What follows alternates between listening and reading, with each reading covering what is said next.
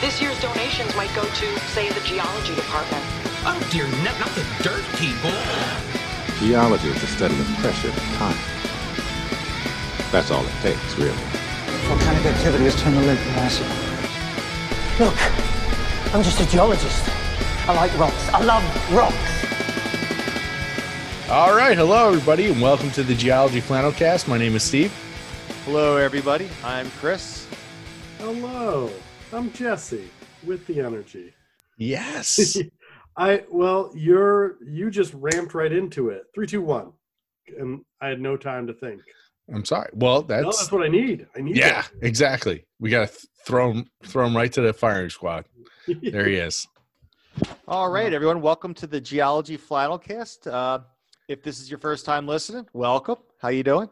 Glad to have you here. If you're a repeat listener, welcome back. Thanks for coming back to the premier geology podcast. Yes, the premier geology. I cannot say enough good things about this podcast.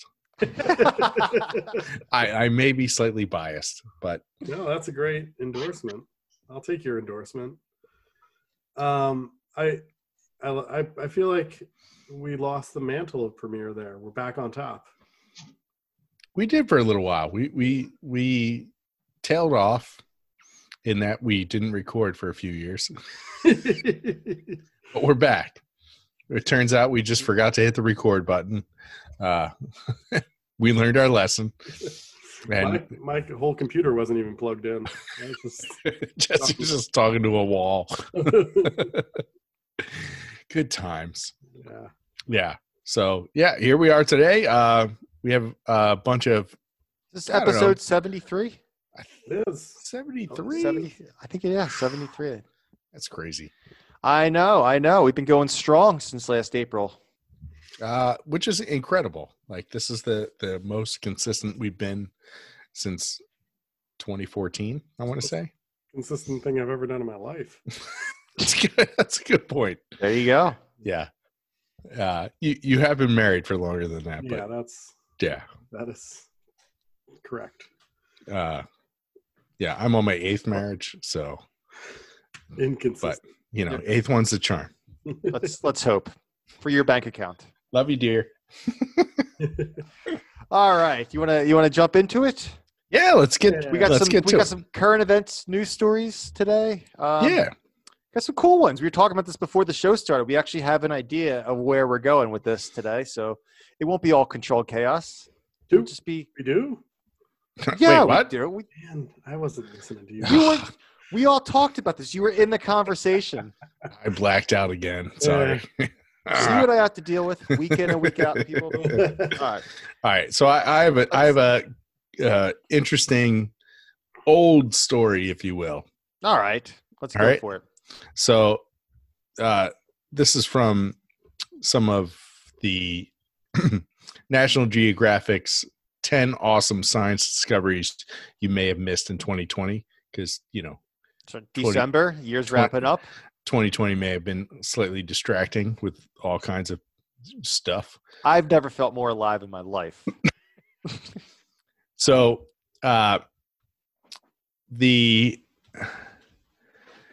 billions and billions of years ago, 13 plus billions of years ago, the universe started, right? Allegedly. Yeah, 13. Yeah. Yes. And in that creation, some stuff got blown out into the universe and coalesced in dust and other rocks and things like that. And then there was this Mercurian meteorite, which lit up the skies over Australia in 1969. So fast forward a little bit. Yeah. So fast forward about 13.7 billion years later, this meteorite lit up the sky over Australia and it careened to the surface of the planet.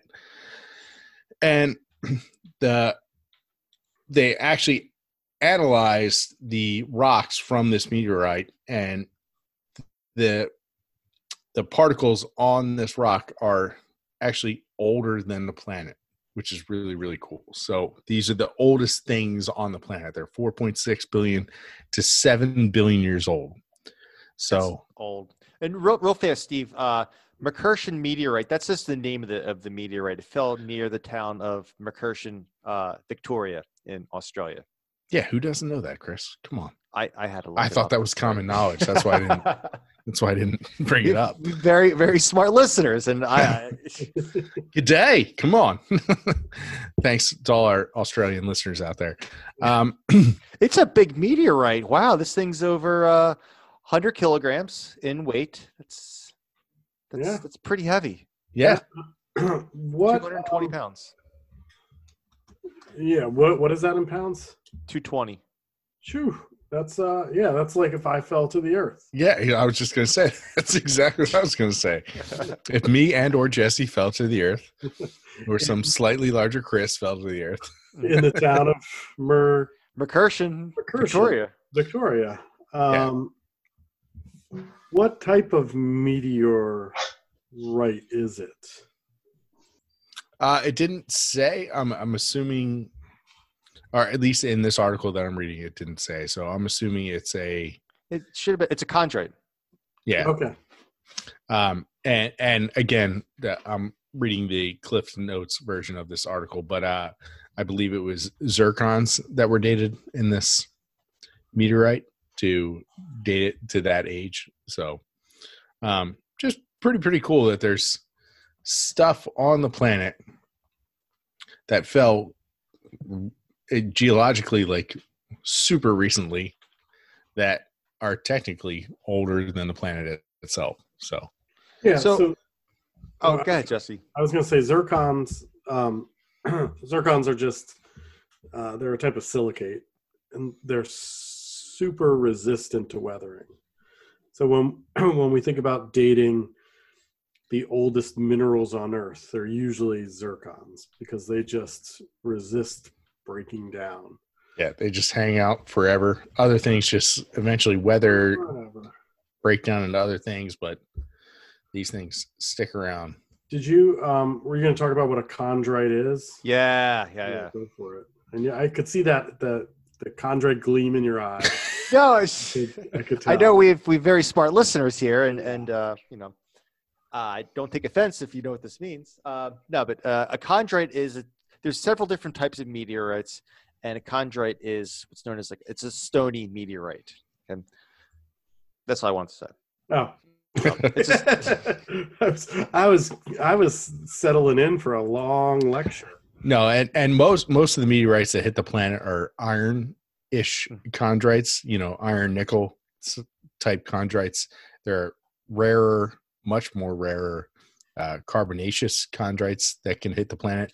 They're usually they're actually usually broken off of other planets as opposed to primordial, like super old iron chondrites. So I've heard. So yeah, we in a very general sense, you can have stony meteorites or iron nickel meteorites or some mix of stony iron.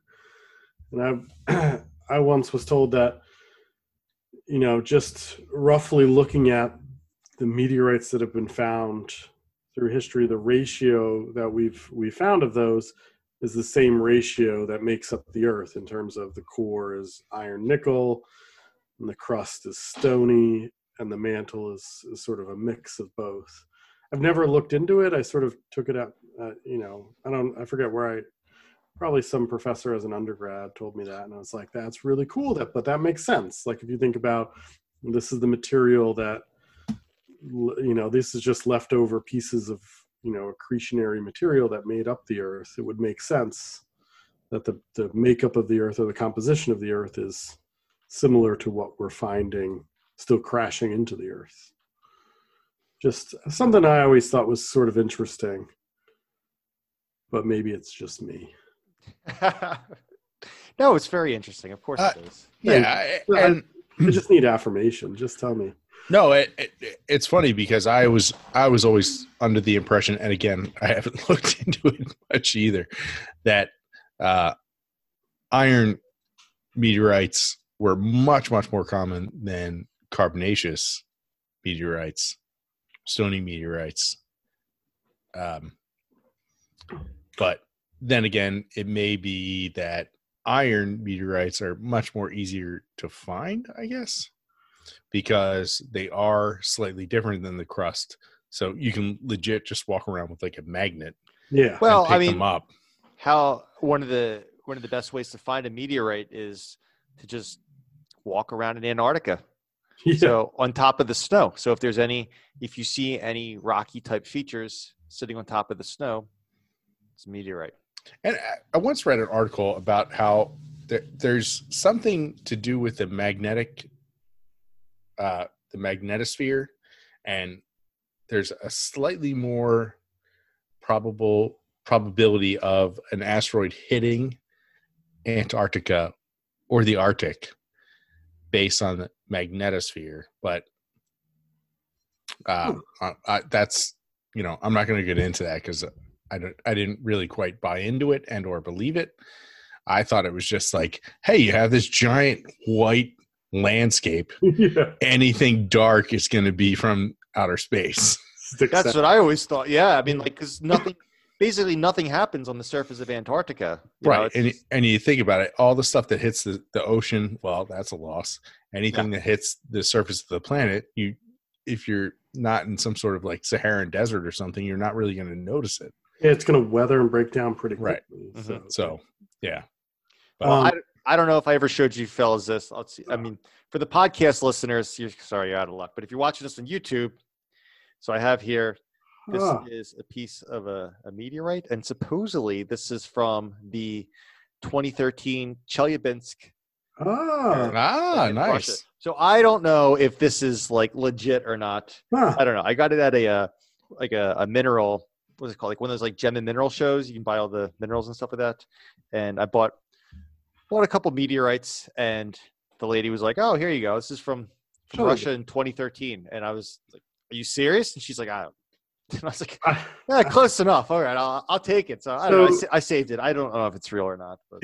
That's interesting. There used to be this small shop in the town I'm from, and the guy who ran it does meteorite procurement. Like he buys and sells meteorites.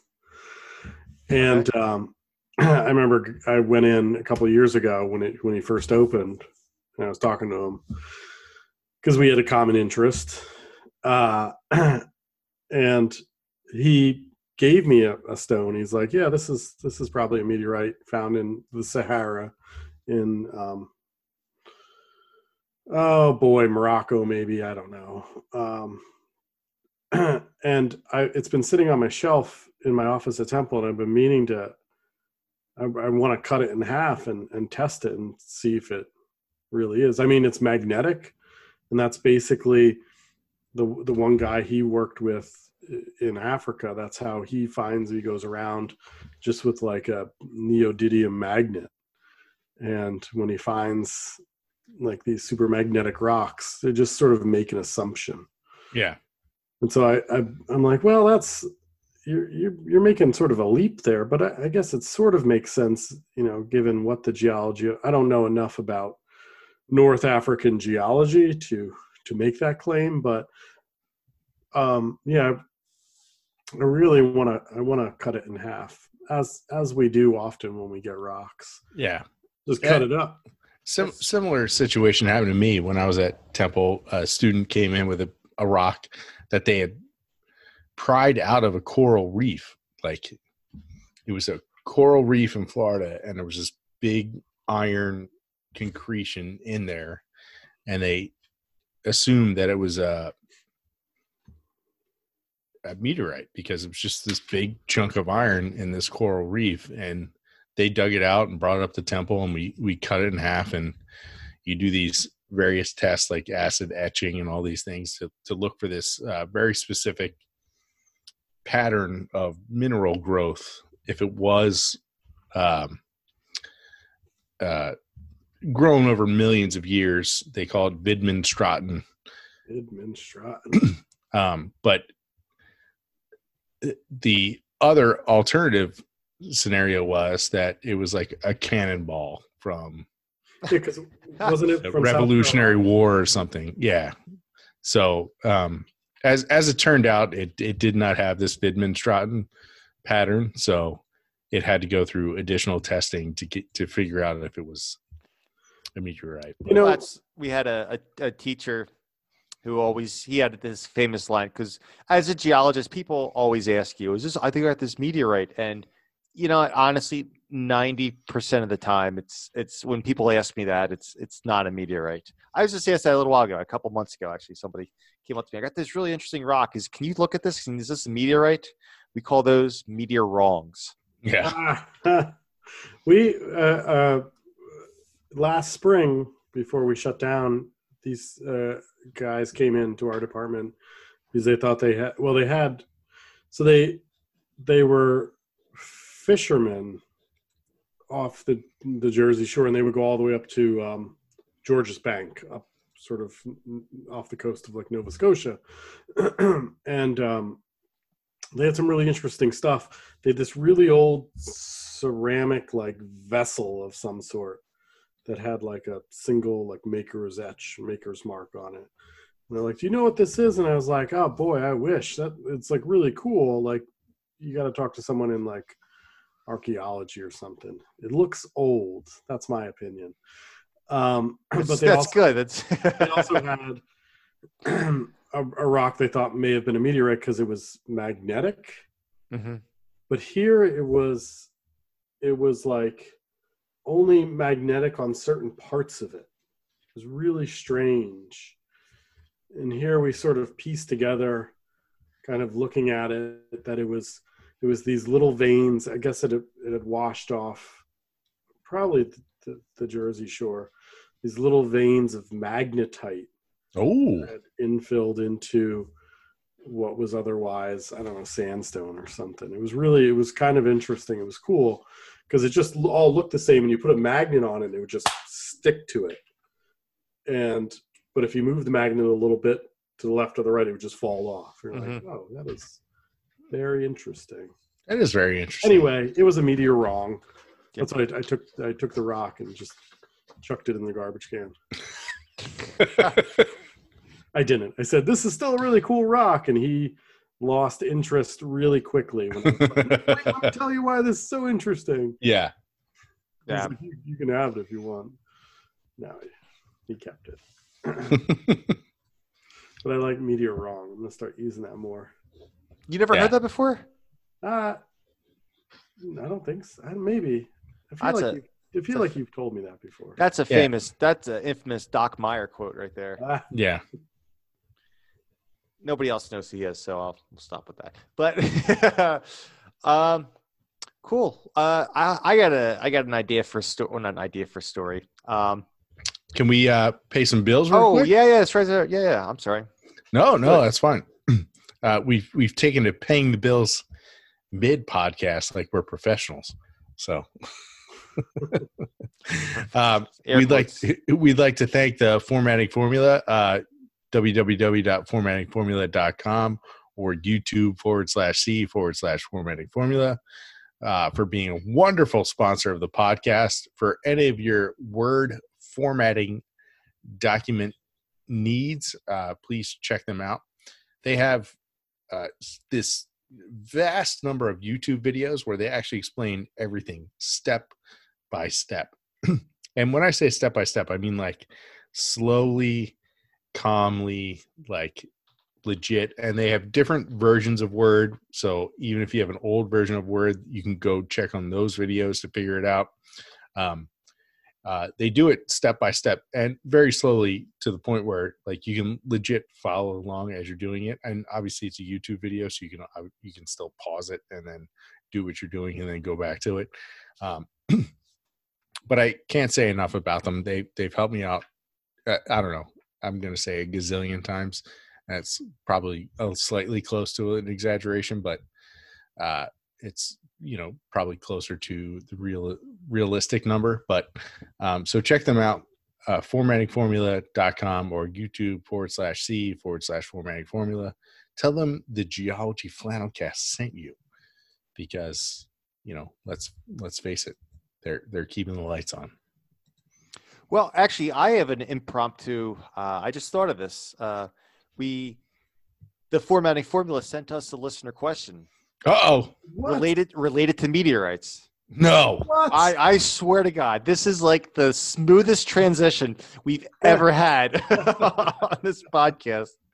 Yeah, you could have mentioned this before we went on air, but no, I'm liking it. Carry on, Chris. all right. Here we go. No, this is a fun question. So they ask, is there always a sonic boom when a meteor passes through the atmosphere, as it did in Rochester, New York today? So I guess, when was this? This is from December 3rd. So this is a little bit more than a week ago. And does it disintegrate when doing so? Ooh. So, is there always a sonic boom? Well, these things are moving pretty fast. Yeah, they're moving And- pretty fast. So I yeah, want to say and there's it's- always a sonic boom, right? I would say so. And it's not until it passes into the Earth's atmosphere. Yeah, I know the larger, like, I don't know about like some like the smaller stuff, but I know like the larger stuff, these larger asteroids that hit the Earth and cause like a lot of stuff to die, they're coming in at like Mach 50. So I would say that passes the threshold for a sonic boom. I think Yeah. at Mach that point, 1 is yes. sonic boom. Yes. So 50 ish, 50 times the speed of sound. And I think at that point, the sonic boom rattling your windows is the least of your concerns. But that is a good question. Once you break the speed of sound, is there something physically that happens to you? Like when jets break that speed of sound, is there a shaking, a rattling, like to the jet itself, or to the person, to the thing? I think a big thing is air resistance and friction once you're going that fast. Yeah.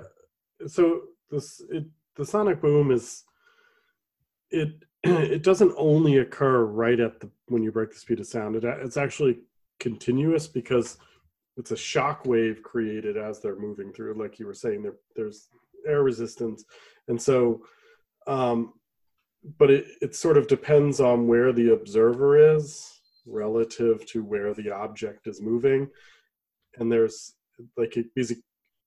there's geometry involved in the shape of the sound wave or the shock wave that's being created. It's like a cone, basically. It's a cone region, and you have to be behind it to briefly experience the boom as it goes past. So if you were also moving at the speed of sound, you would constantly hear the sonic boom. Oh, gosh.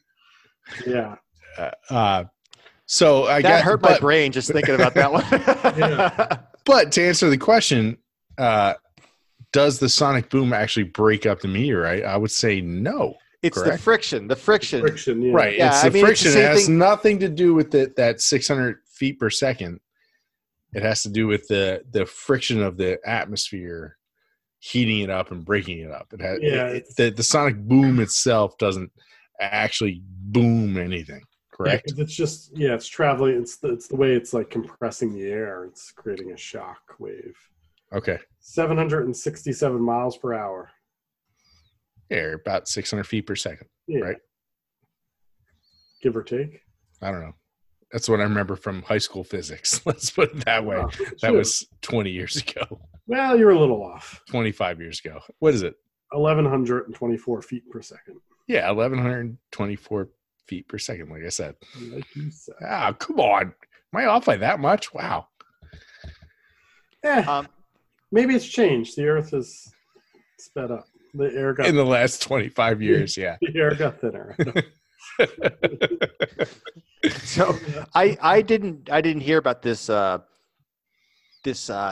this meteor coming through the Earth's atmosphere early December. So it was on what they're asking is a meteorite strike on December 2nd, 2020, around a little bit after noon, and it was seen from New York, Ontario, and Maryland. Wow, this thing was cooking. So yeah, they saw it as far south as Virginia and as far north as Ontario.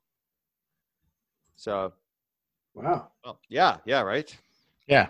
Well, so Like yeah, this super extended commercial for the formatting formula. Thanks for that awesome question. Yeah.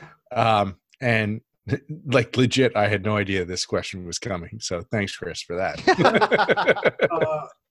Yeah, if they, that's how you can get us to extend out. If you want to be a sponsor. Oh, that's true. Yes, become a sponsor and then throw us questions at Chris, and then he won't tell us, and then we'll just extend your formatting. formula. Here's the deal. I need to keep these guys on their toes. Absolutely, Right? So that's Yeah. just what's going on there. I hear you. It's working.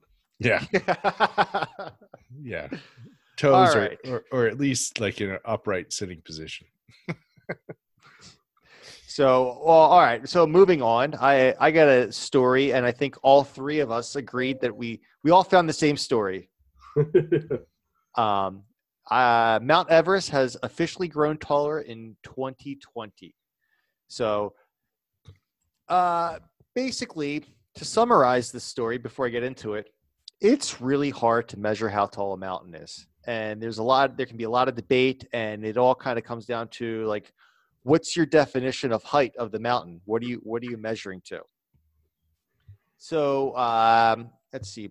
China and Nepal finally came to an agreement. There was a little bit of controversy over the height of Mount Everest, which is the tallest mountain on Earth.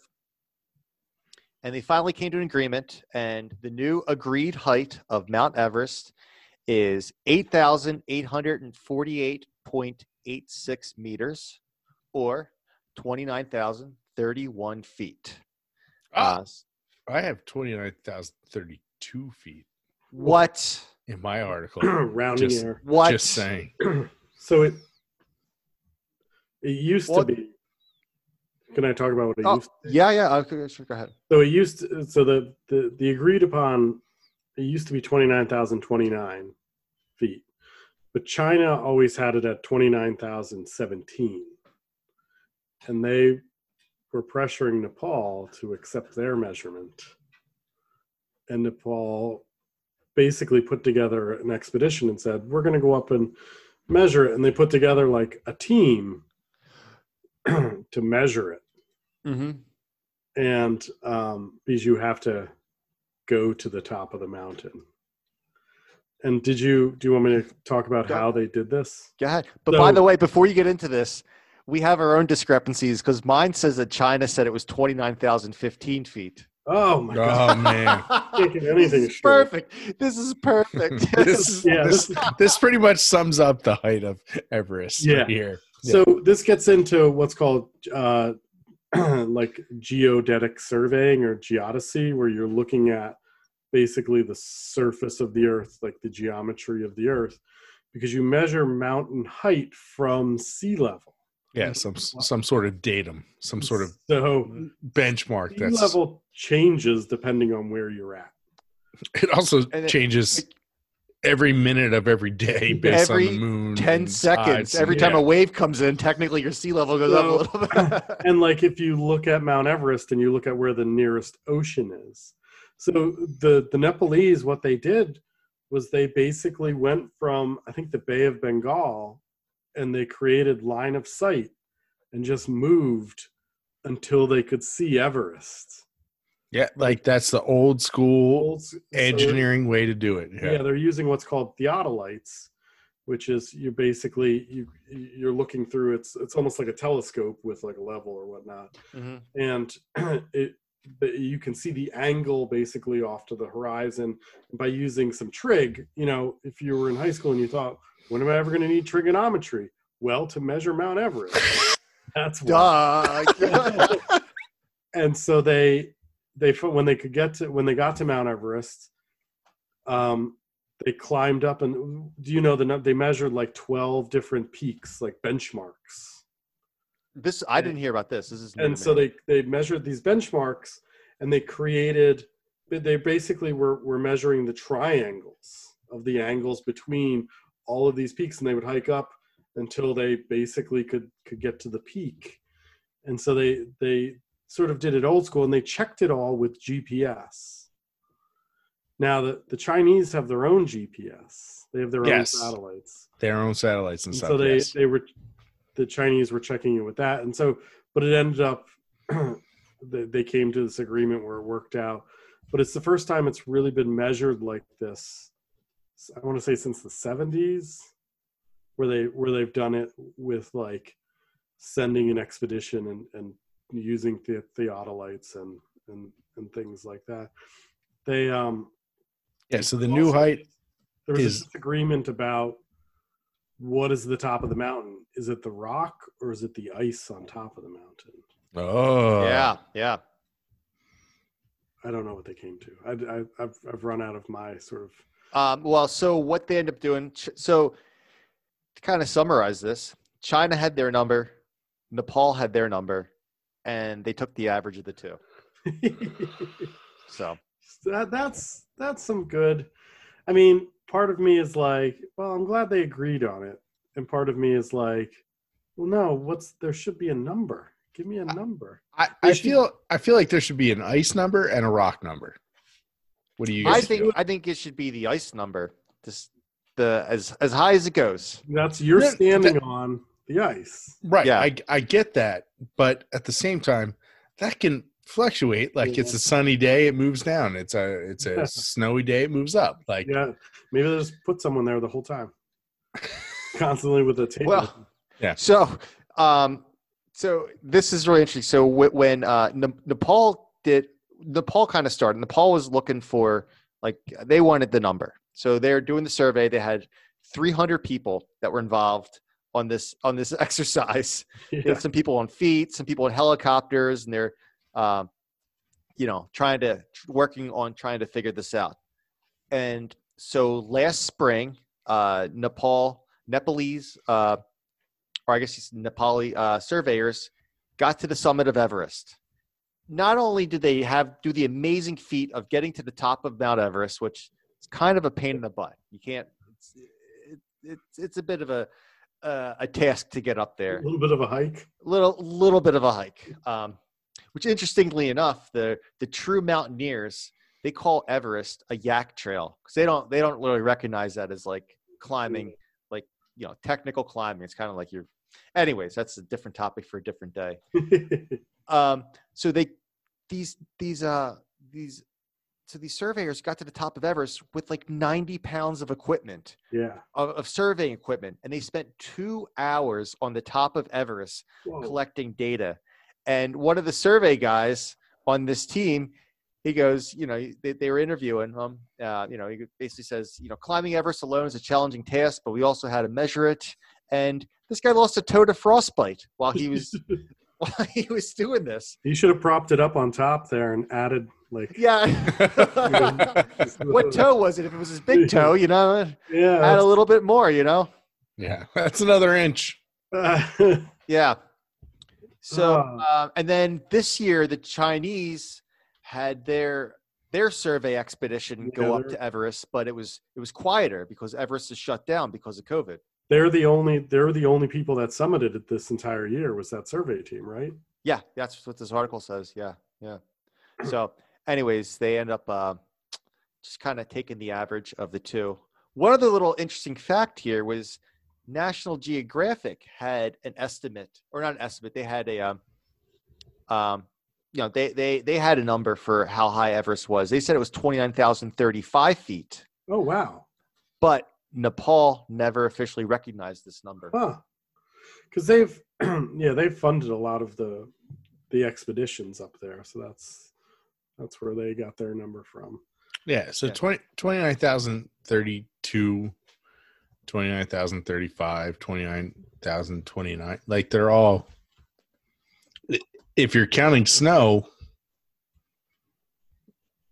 I feel like they're all in the same ballpark.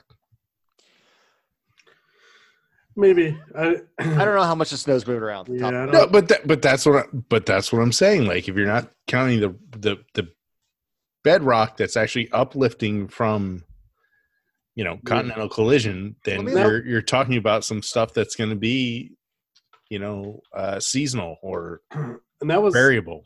Part of the motivation for this was it's uplifting, and so there was talk about how much it's uplifting and what have you, but there was that big earthquake a couple of years ago.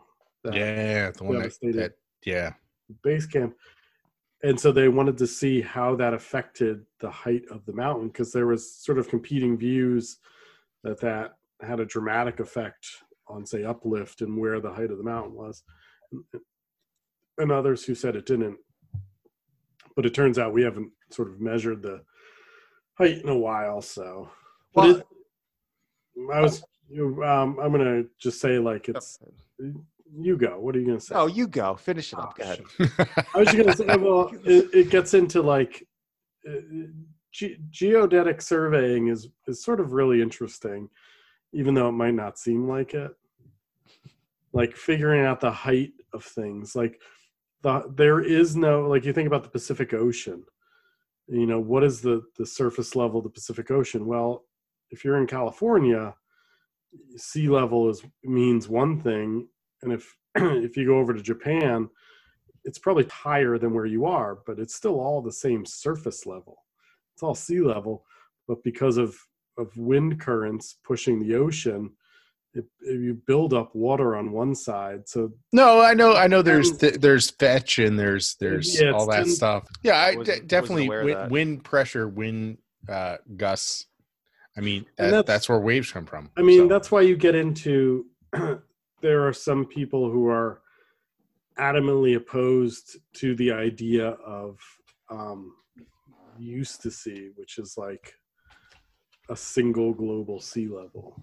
Yeah, no, there should be maybe some sort of global datum, but where do you put that? Because there's no place on Earth that's static. Well, yeah, that's why it's a pain in the butt to figure out. I guess you could pick somewhere in Australia. I guess Australia has been the most static. I'm looking at where's the NAVD 88 located? Do you guys know? The North American Vertical Datum. Anyways, that's what a lot of people use for the datum. Yeah. So I'm just really quickly looking at a paper. I may be off on it may be tens of centimeters. That sounds a little more several realistic. meters. That makes a lot more sense. It's why you get like upwelling. Yeah. The reason you get upwelling is you create that imbalance. Yep. I want to look into this more because, yeah. Well, so I wanted to just kind of talk about some interesting numbers here, the history of figuring out the elevation of Mount Everest. So, and I had heard this story before reading this article, but when the English when they were colonizing India.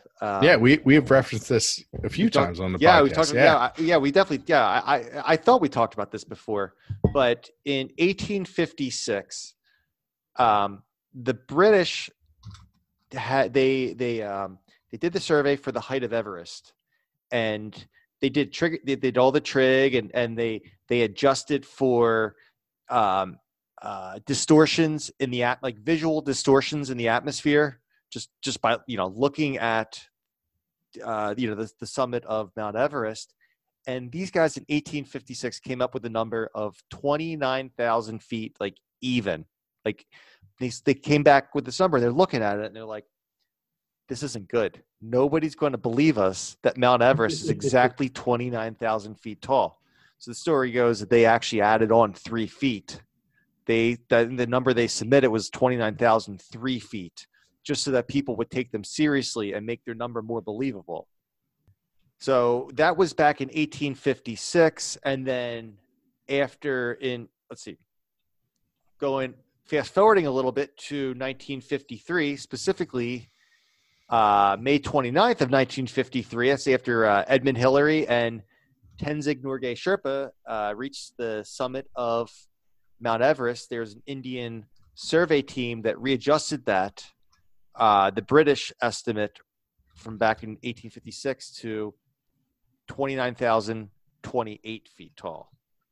So over the years, the numbers, it just seems, so 1856, we had 29,003. In 1953, we had 29,028. So, and here's the question. Were they wrong in 1856, or did the mountain just rise that much? Did the mountain rise 20 meters or 20 feet? I don't know what the growth rate of Mount Everest is. Do you Yeah. No, I understand, but what I'm saying is that the feat of the engineers in 1850s to measure it that precisely was pretty incredible. All right. Let's see, 2.4 inches per year, Yeah, it's So over 100 years, 6.1 centimeters. 6.1 centimeters over So 100 years. it's half a meter, over half a meter a year. So it's Wait, not over half a meter a year per century is what you meant to say, right? that's what I meant. Yeah, 100 years. Yeah. Don't trust my numbers. Okay. Okay. Yeah. So they weren't quite on pace, but they're pretty darn close. Yeah, it's freaking impressive what these guys were doing back in the 1800s, and Well, Yes. you know what they were using? They were using theodolites. Trigonometry, the math doesn't lie. Right. But that's the thing. Like, they're using trigonometry, and now, Take like, that, GPS. but people are like doubting GPS, so we're using trigonometry again to ground truth the GPS. Yeah, Like, crazy. turns out they're both right. Yeah. Yeah, I mean, people have been using, well, trigonometry for Yeah. 3,000. Quite a while now. Yeah. But I think the theodolite was invented like, I want to say like the 15th or 16th century. So I've been using it for 500 years now. Yeah. But what has it done for me lately? That's, well, it measured Mount Everest I guess. here. But besides that, Yeah, besides that, I always take the Janet Jackson route. it's What interesting. have you done for me lately? Yeah, that's really interesting. I like stories like that. Yeah, really, really cool. So I'm actually, just a little correction here. I'm seeing some variations in numbers Uh-oh. on Again. how fast Everest is growing. So this one says, the original one I mentioned, 2.4 inches or 6.1 centimeters a year. I'm seeing other estimates at 4 millimeters a year. So I don't know, somewhere between 4 millimeters and 6 millimeters. I know we're off by like an order of magnitude there, but I mean, I said it was 200 meters. I meant 200 centimeters when I was talking about the ocean. So Yeah, and even that, I think is still high. stop. I think you mean millimeters, but still. No, it's the one paper I was just reading it's a meter or two. Okay. So, Yeah. well, there's fun debating about elevations. Look what this podcast has turned into. Yes. I told you geodetic surveying, geodesy is really interesting. It is. What's the analogy about the Earth? If it was the size of a billiard ball, there's something like you could, Everest wouldn't even be like a little imperfection, or you wouldn't even. yeah, like our billiard balls have more imperfections than the Earth that's would have Yeah. if they were the same size, because like the difference between the lowest and highest point is so minimal. Yep.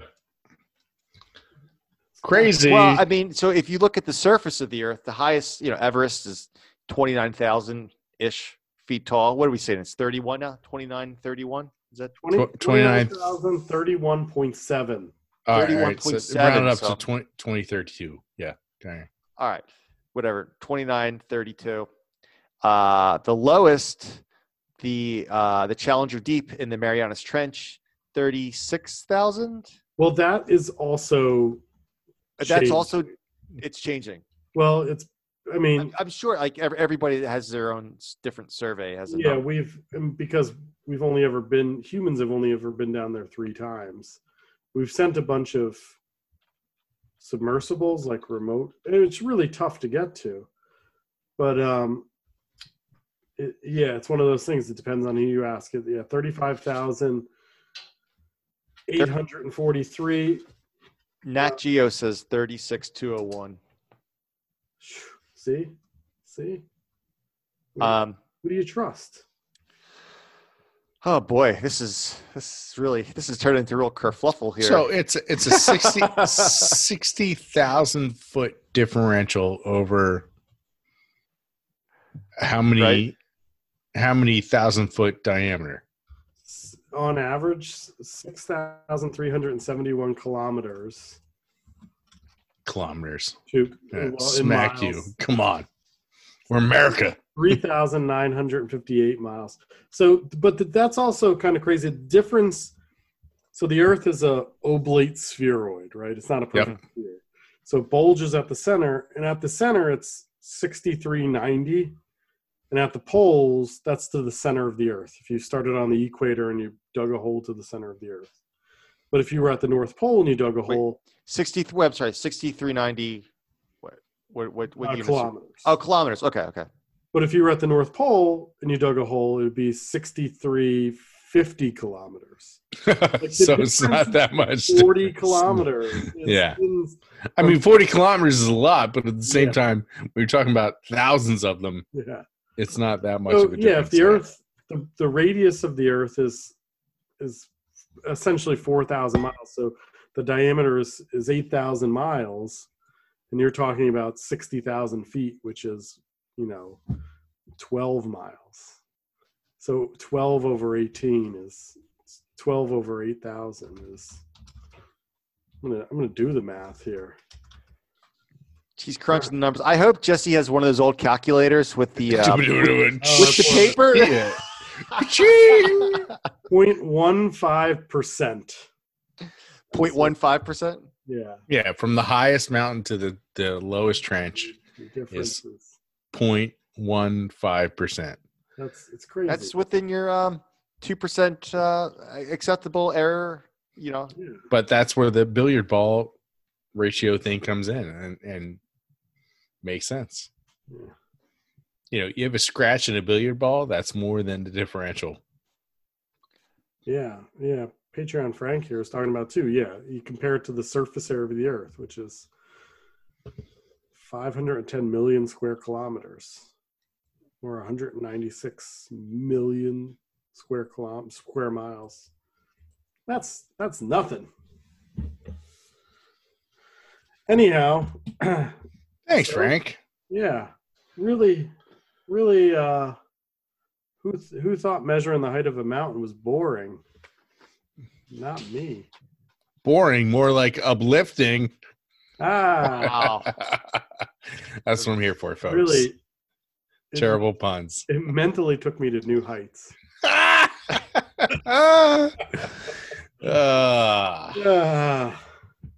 Good times. Look at you guys. Look at this. Yeah. Just firing on all cylinders here. Yeah, we're killing it. All right. You want to do one more news story? Yeah.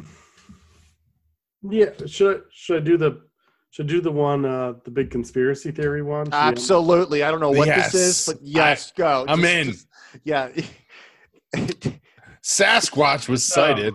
It's the Thornburg show right now. This a friend of ours sent us this in text, and it's from the link she sent is from Karen, fan of the show. Oh yes. Sent Steve and I this link, and it's NBC News, so it's a legitimate source. The former chief of space security for the Israeli government has claimed on record that aliens exist and there is a galactic federation and that world leaders know about it, and they're just waiting for us as humans to develop the technology to join the federation. Can I just say one thing real fast? And I swear to God, this is God's honest truth. This is the second conversation I'm having today on this topic. Wait, really? I literally had a conversation with one of my buddies today, not about like this exact thing, but he's all into conspiracy theories and he was Galactic going off. Federation. Well, I mean, But he had a similar thing. when we talked about the Drake equation, or the Fermi paradox, where is everyone?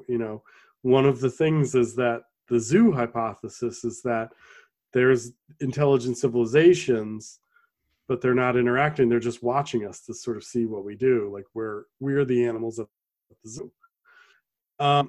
He goes on to say that there's been cooperation agreements signed between different species, including an underground base in the depths of Mars, where there are both American astronauts and alien representatives conducting experiments. So there's an agreement between the U.S. government and the aliens. They've signed a contract, and they do experiments there. Nice to know that the alien species has a legal system. Yeah, they binding. It's legally binding. They're waiting for humanity to develop or reach a stage where we will understand what space and spaceships are, and where it won't create mass hysteria if they find out that there's a space federation. This is on NBC News. Yeah, and we'll post the link for this. So this person who is the former head of space security for the Israeli government gave this. He was the former head of Israeli Defense Ministry's Space Directorate, and he told an Israeli newspaper this. So maybe something's lost in translation here. But the guy, he's a respected professor and retired general, according to this article. Yeah, so far, both NASA and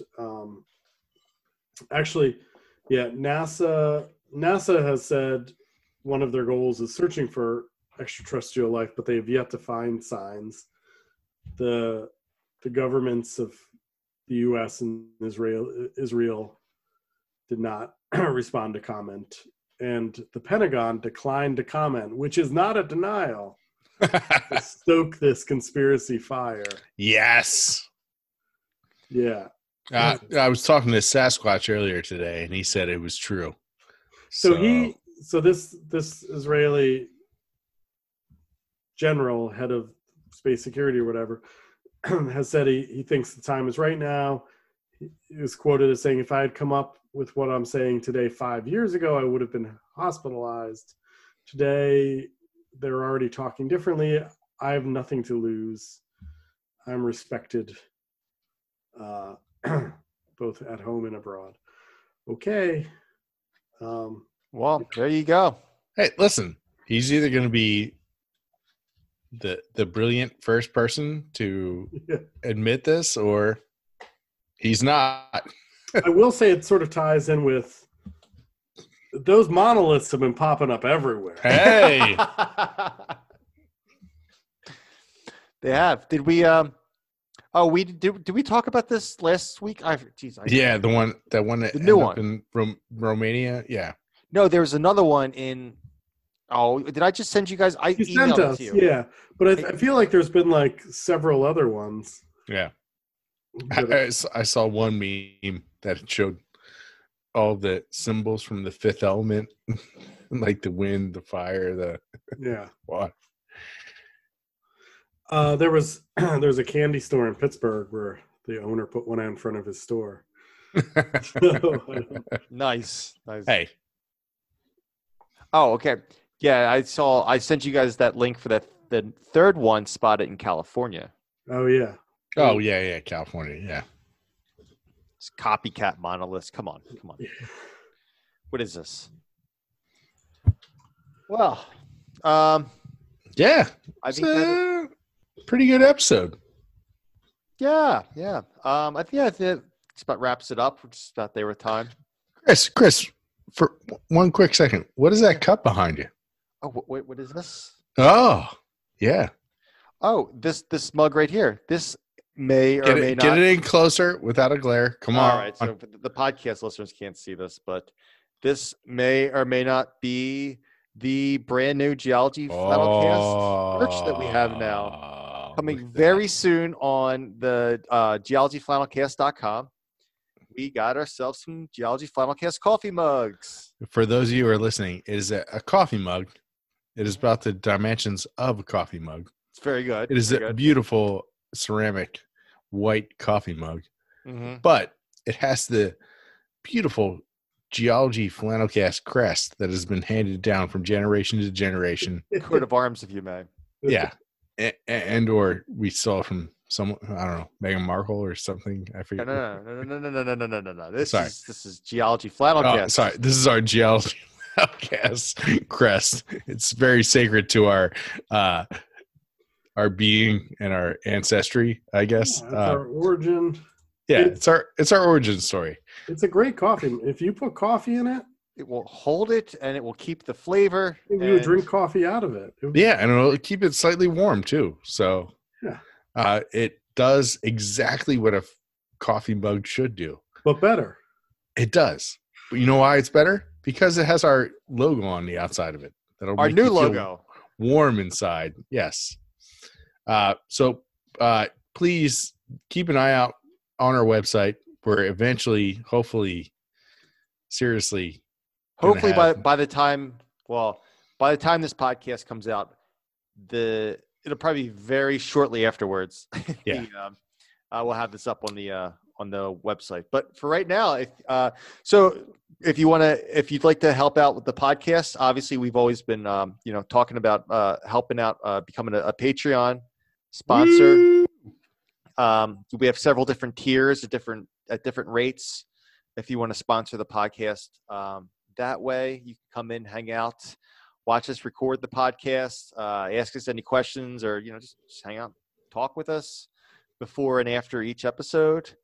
We got some other tiers. You get some stickers out of the deal, or you can go to the merch link on geologyflannelcast.com. You can get some Geology Flannelcast stickers on there. And like I said, very soon we'll have these mugs up there. So yeah. First of many things of merch. It's funny. I told my significant other about that we were starting to sell stuff on the website. She's like, "Oh, you're starting to sell merch?" I was like, "Yes." I called it merchandise, and Chris called it merch, and she's like, "That's everybody calls it merch now." So yes, it's called merch. Merch. Make it shorter. Merch. Sorry. So this is just old Steve not knowing what merch was. Get with the times, man. I know, right? I'm so old. So what else? Check us out on let's see. Like I said, our website's geologyflannelcast.com. Our Facebook page is Geology Flannelcast on Facebook. Twitter, we're at GeoFlannelcast. And if you like us, why not support us? Yeah. Right? Come on. What have you done for us lately? No. They've listened to us and have been very supportive over the years, and we're very appreciative of it. So, all right, let's end this before Steve can ruin this anymore. I love you guys. No, seriously, thank you for listening. Thank you for subscribing. Thank you for downloading. Thank you for being any sort of participation level. I appreciate it. I was only kidding. Also, if you have any geology questions, you can submit them at geologyflannelcast.com as well. And then every once in a while, we do a listener questions episode. So we just did one a couple of weeks ago, and as soon as we get enough kind of in the inbox there, we'll do another episode. We love doing those. Those are always fun, and you guys ask some really, really awesome questions that are always. Every time we go through that list, we're always very impressed by the caliber of questions. But also to fast track that, we have a Patreon level where you can just shoot us a question and we will answer it. So, well, if you become a Topaz Patreon level member, man, you get your own show. You ask us. If you want to sponsor us to that level, you pick a topic and we will do an entire episode on that topic.